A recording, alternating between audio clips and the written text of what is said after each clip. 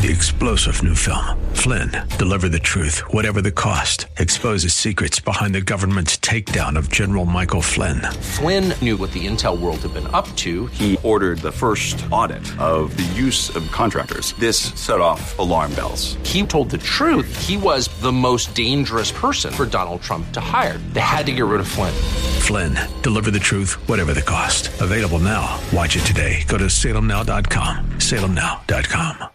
City WLCC Brandon. Faith Talk Tampa. Download the Faith Talk Tampa app or listen on TuneIn and Odyssey. The following is sponsored by Verse Ministries and is pre-recorded.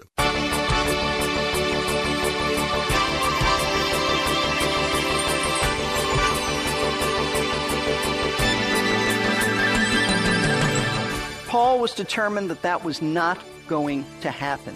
That the future of Christianity and the gospel message of grace and faith in Christ were not going to be obscured and gobbled up by legalism and these Judaizers. And so he wrote this letter to the Galatians to try to win them back to the truth, emphasizing the true gospel and the freedom and deliverance from sin that it brings.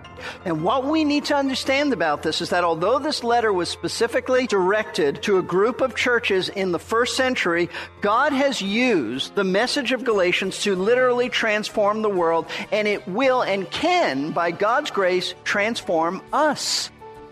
That's the message of the book of Galatians. Your life can be transformed from a life of slavery to sin into the glorious freedom enjoyed by those who put their faith in Jesus Christ and trust in His all-sufficient redemption. We don't need to do anything more than enjoy all that Christ has provided for us. But that simple message had been distorted by some who came to the young churches in Galatia, preaching that it was necessary for Gentiles to obey the Mosaic law in order to be saved.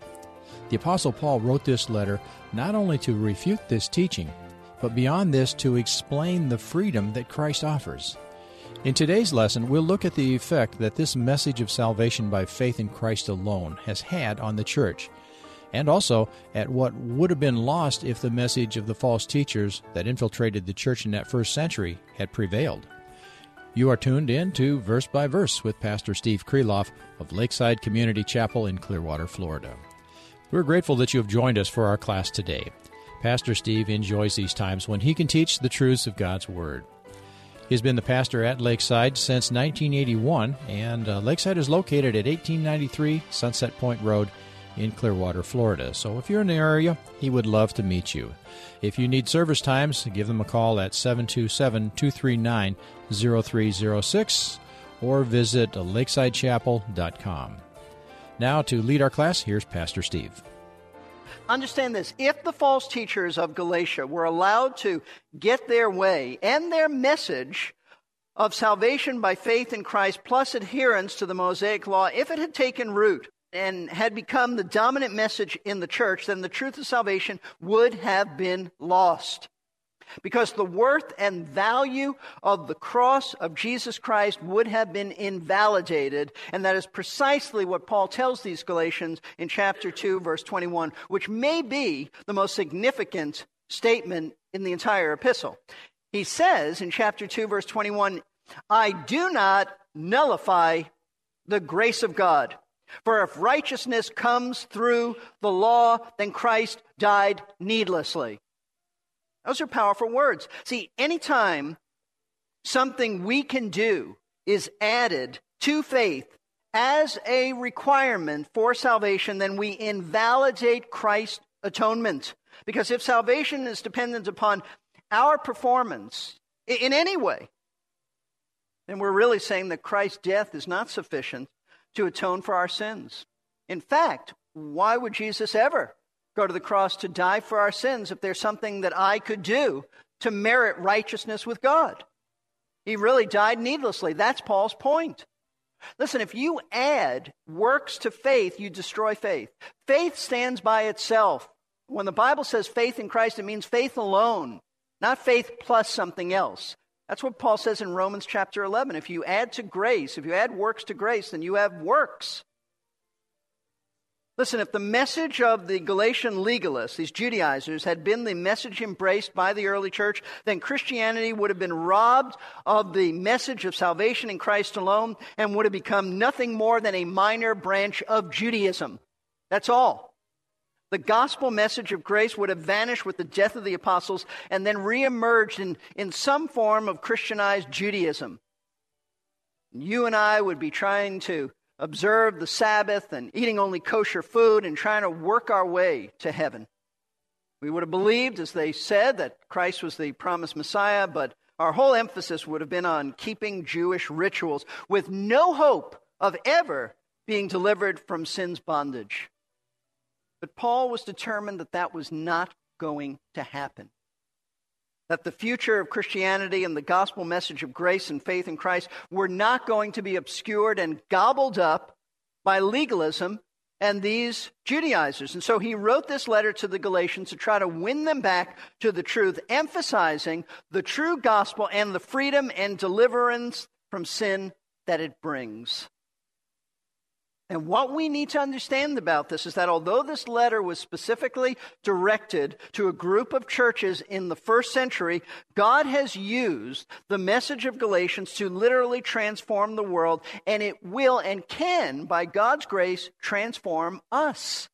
You see, it was Paul's letter to the Galatians that is credited with igniting the Protestant Reformation. Not just the book of Romans, Galatians as well as Romans, because it was from studying Galatians, I want to say Romans 2, but also Galatians, that the German monk Martin Luther discovered what had been obscured by the Roman Catholic Church for 1,000 years, that salvation was by faith alone and not by works.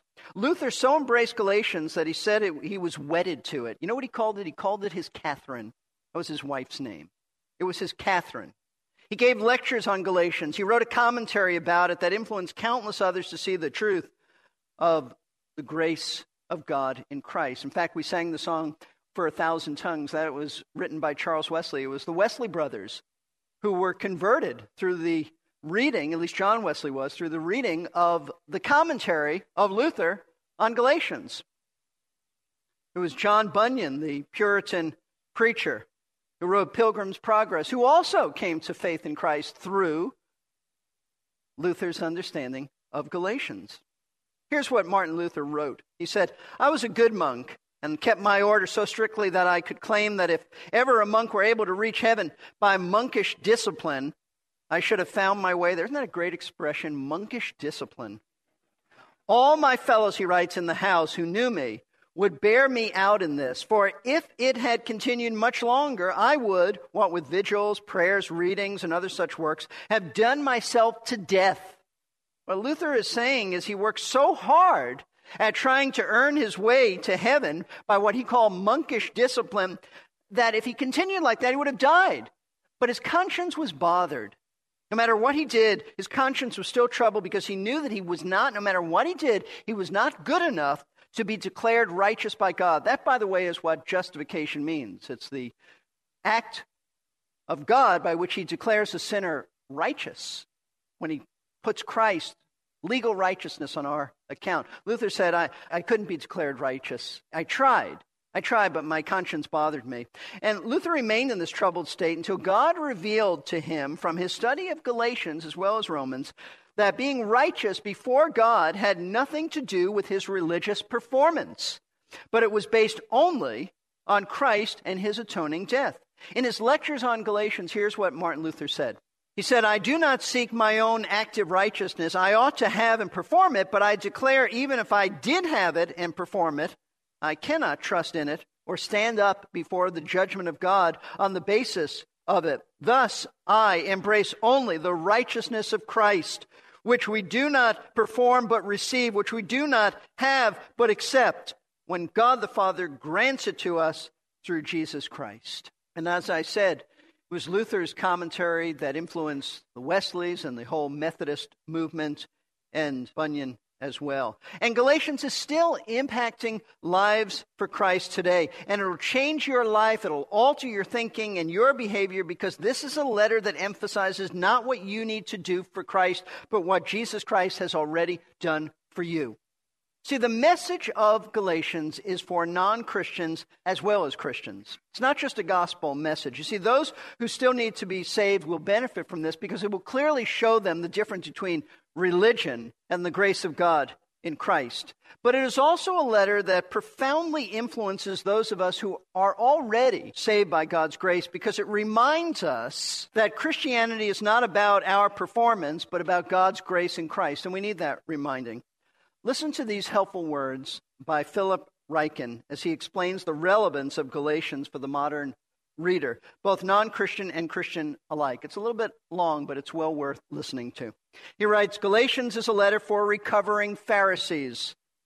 The Pharisees who lived during and after the time of Christ were very religious.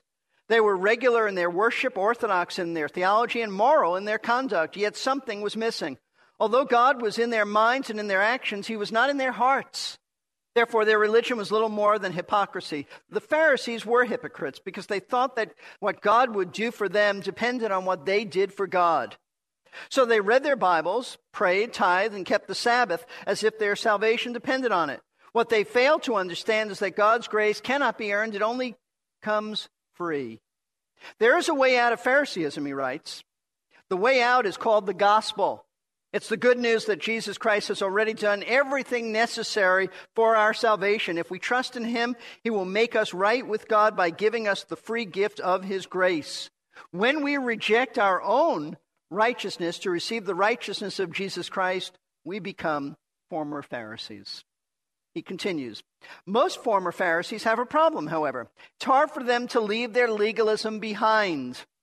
Although initially they received God's grace for free, they keep trying to put a surcharge on it. They believe that God loves them, but secretly they suspect that his love is conditional, that it depends on how they are doing in the Christian life. They end up with a performance-based Christianity that denies the grace of God. To put this in theological terms, they want to base their justification on their sanctification. This means that most former Pharisees, indeed most Christians, are still in recovery. There is still something of the old legalist in us. Although we've been saved by grace, we do not always know how to live by grace. The gospel is something we received sometime in the past, but not something we live and breathe. Galatians was written for people like us. And so this morning, it is our privilege to begin a study of a letter for recovering Pharisees. What we want to do this morning is begin to examine Paul's opening words in this letter, which serve, note this, not only as an introduction, but which contain in seed form, in germ form, several key issues that Paul will address in detail in his letter a little bit later on. I want to read to you Galatians chapter 1, verses 1 through 5. We will begin this morning to get into this, but actually it will take us 2 weeks to cover all of this. I can't recall in all my years of ministry ever taking 2 weeks to introduce a book, but this is how unique this book is. This is how filled with weighty truth it really is. He writes this, Paul, an apostle, not sent from men nor through the agency of man, but through Jesus Christ and God the Father, who raised him from the dead, and all the brethren who are with me, to the churches of Galatia, grace to you and peace from God our Father and the Lord Jesus Christ, who gave himself for our sins so that he might rescue us from this present evil age according to the will of our God and Father, to whom be the glory forever and ever. Amen.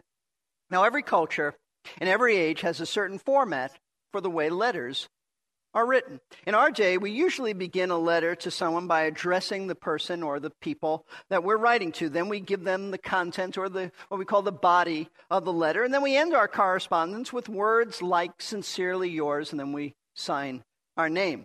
But in Paul's day, in Roman circles, that was not how they did it.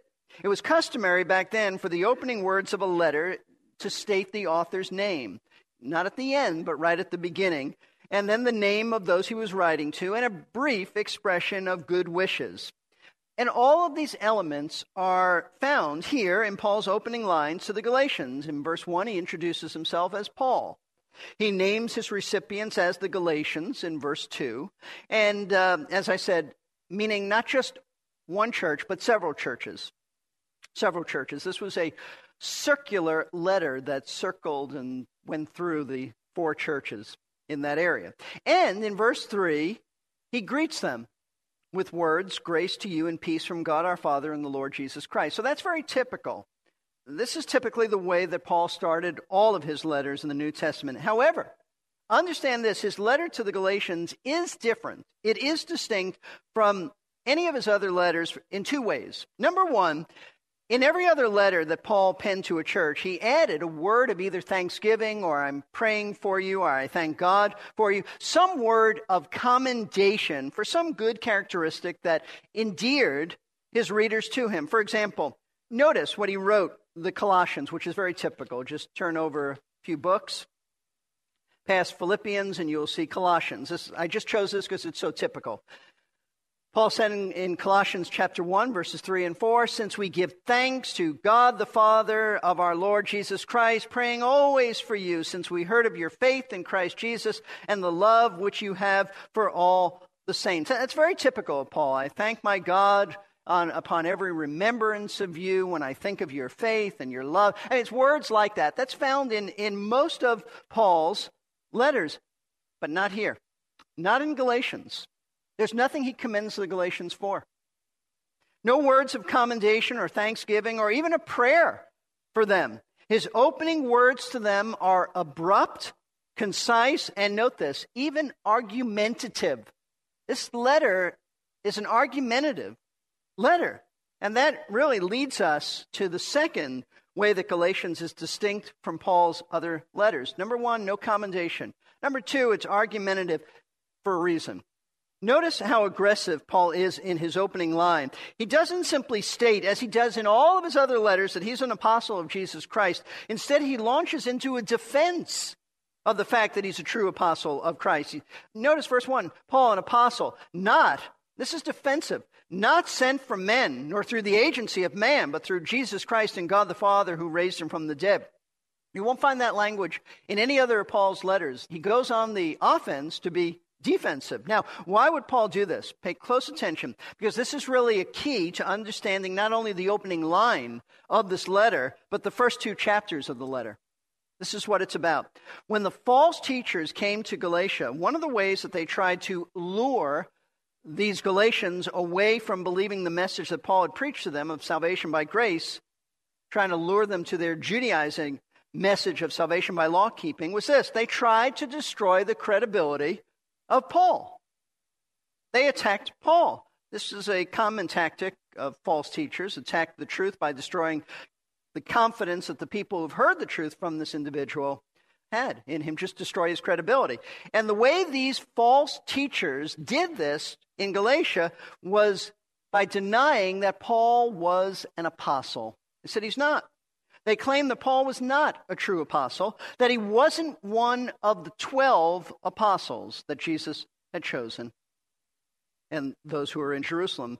They said he's a self-appointed apostle who came on the scene of Christianity later than anyone else. He's different from the 12. He's a Johnny-come-lately. He appointed himself to this office. He wasn't called and commissioned by Christ. And they said the message that Paul preached to you, that's not the message that the other 12 apostles preach. Paul's different. They said that Paul was simply an itinerant evangelist who had some knowledge of Christianity, but who had deviated from the message of the other 12 apostles. They said he invented his own gospel of salvation by faith alone in order to please and accommodate the Gentiles. Remember, Paul was about the only apostle now preaching to the Gentiles. The others were preaching to Jewish people. And this issue really had not come up, but it had to come up, preaching to the Gentiles. So they said, Paul invented this. He's just trying to please you. He's trying to infiltrate the Gentile world. And so he says, yeah, you don't have to keep the law of Moses, just salvation by grace. They said he's a phony. Now, it's against this background of having his authority, which is the real issue here, his authority as an apostle and his message of salvation by faith alone attacked, that Paul opens this letter to the Galatians by immediately addressing these issues. And he does it by addressing 3 truths, establishing these truths at the onset. He will reiterate and he will emphasize these 3 truths throughout his letter. As I said, it actually is going to take a couple of weeks for us to cover these three introductory truths, but here they are. Let me lay it out before you. This is the big picture. Truth number one, in these first 5 verses, Paul will defend his ministry as being a true apostle. He'll defend his ministry. Truth number 2 is that Paul will define his message as one of grace and salvation, not of law-keeping. And truth number 3 is that Paul will declare that his motivation for preaching was not to try to please the Gentiles, but for the glory of God. That's the only thing that motivated him. So now that we've come to understand something of the background of this letter, we want to get into the text and see how Paul deals with these attacks from these false teachers as he starts off by, number 1, he defends his ministry as an apostle. Verse 1, Paul, an apostle, not sent from men, nor through the agency of man, but through Jesus Christ and God the Father who raised him from the dead. Notice the unique way that Paul begins this letter. He not only identifies himself as an apostle of Jesus Christ, which he does, as I said, in all of his other letters. He always says that. But here he actually, as I told you already, he defends himself as a fully commissioned apostle by stating that his apostleship did not come through any man, but through Jesus Christ alone. Now, why was this so important to state that he was a true apostle sent by Christ? Well, understand this. The term apostle is very important. Apostle, back then, was an official messenger, someone who not only represented his superior, but it was his authorized representative with full authority to speak and act on behalf of the one who sent him, sort of like an ambassador. In other words, to be an apostle of Christ was to have been chosen and trained by Jesus Christ and sent out with the gospel, sent out to proclaim Christ's truth with Christ's full authority and endorsement as his official representative. During his earthly ministry, as you'll recall, Jesus chose from amongst his followers, he chose 12 men who he called his apostles. These men were given power to perform miracles of healings, to cast out demons, as signs to verify their divine authority as Christ's authorized representative, his apostles.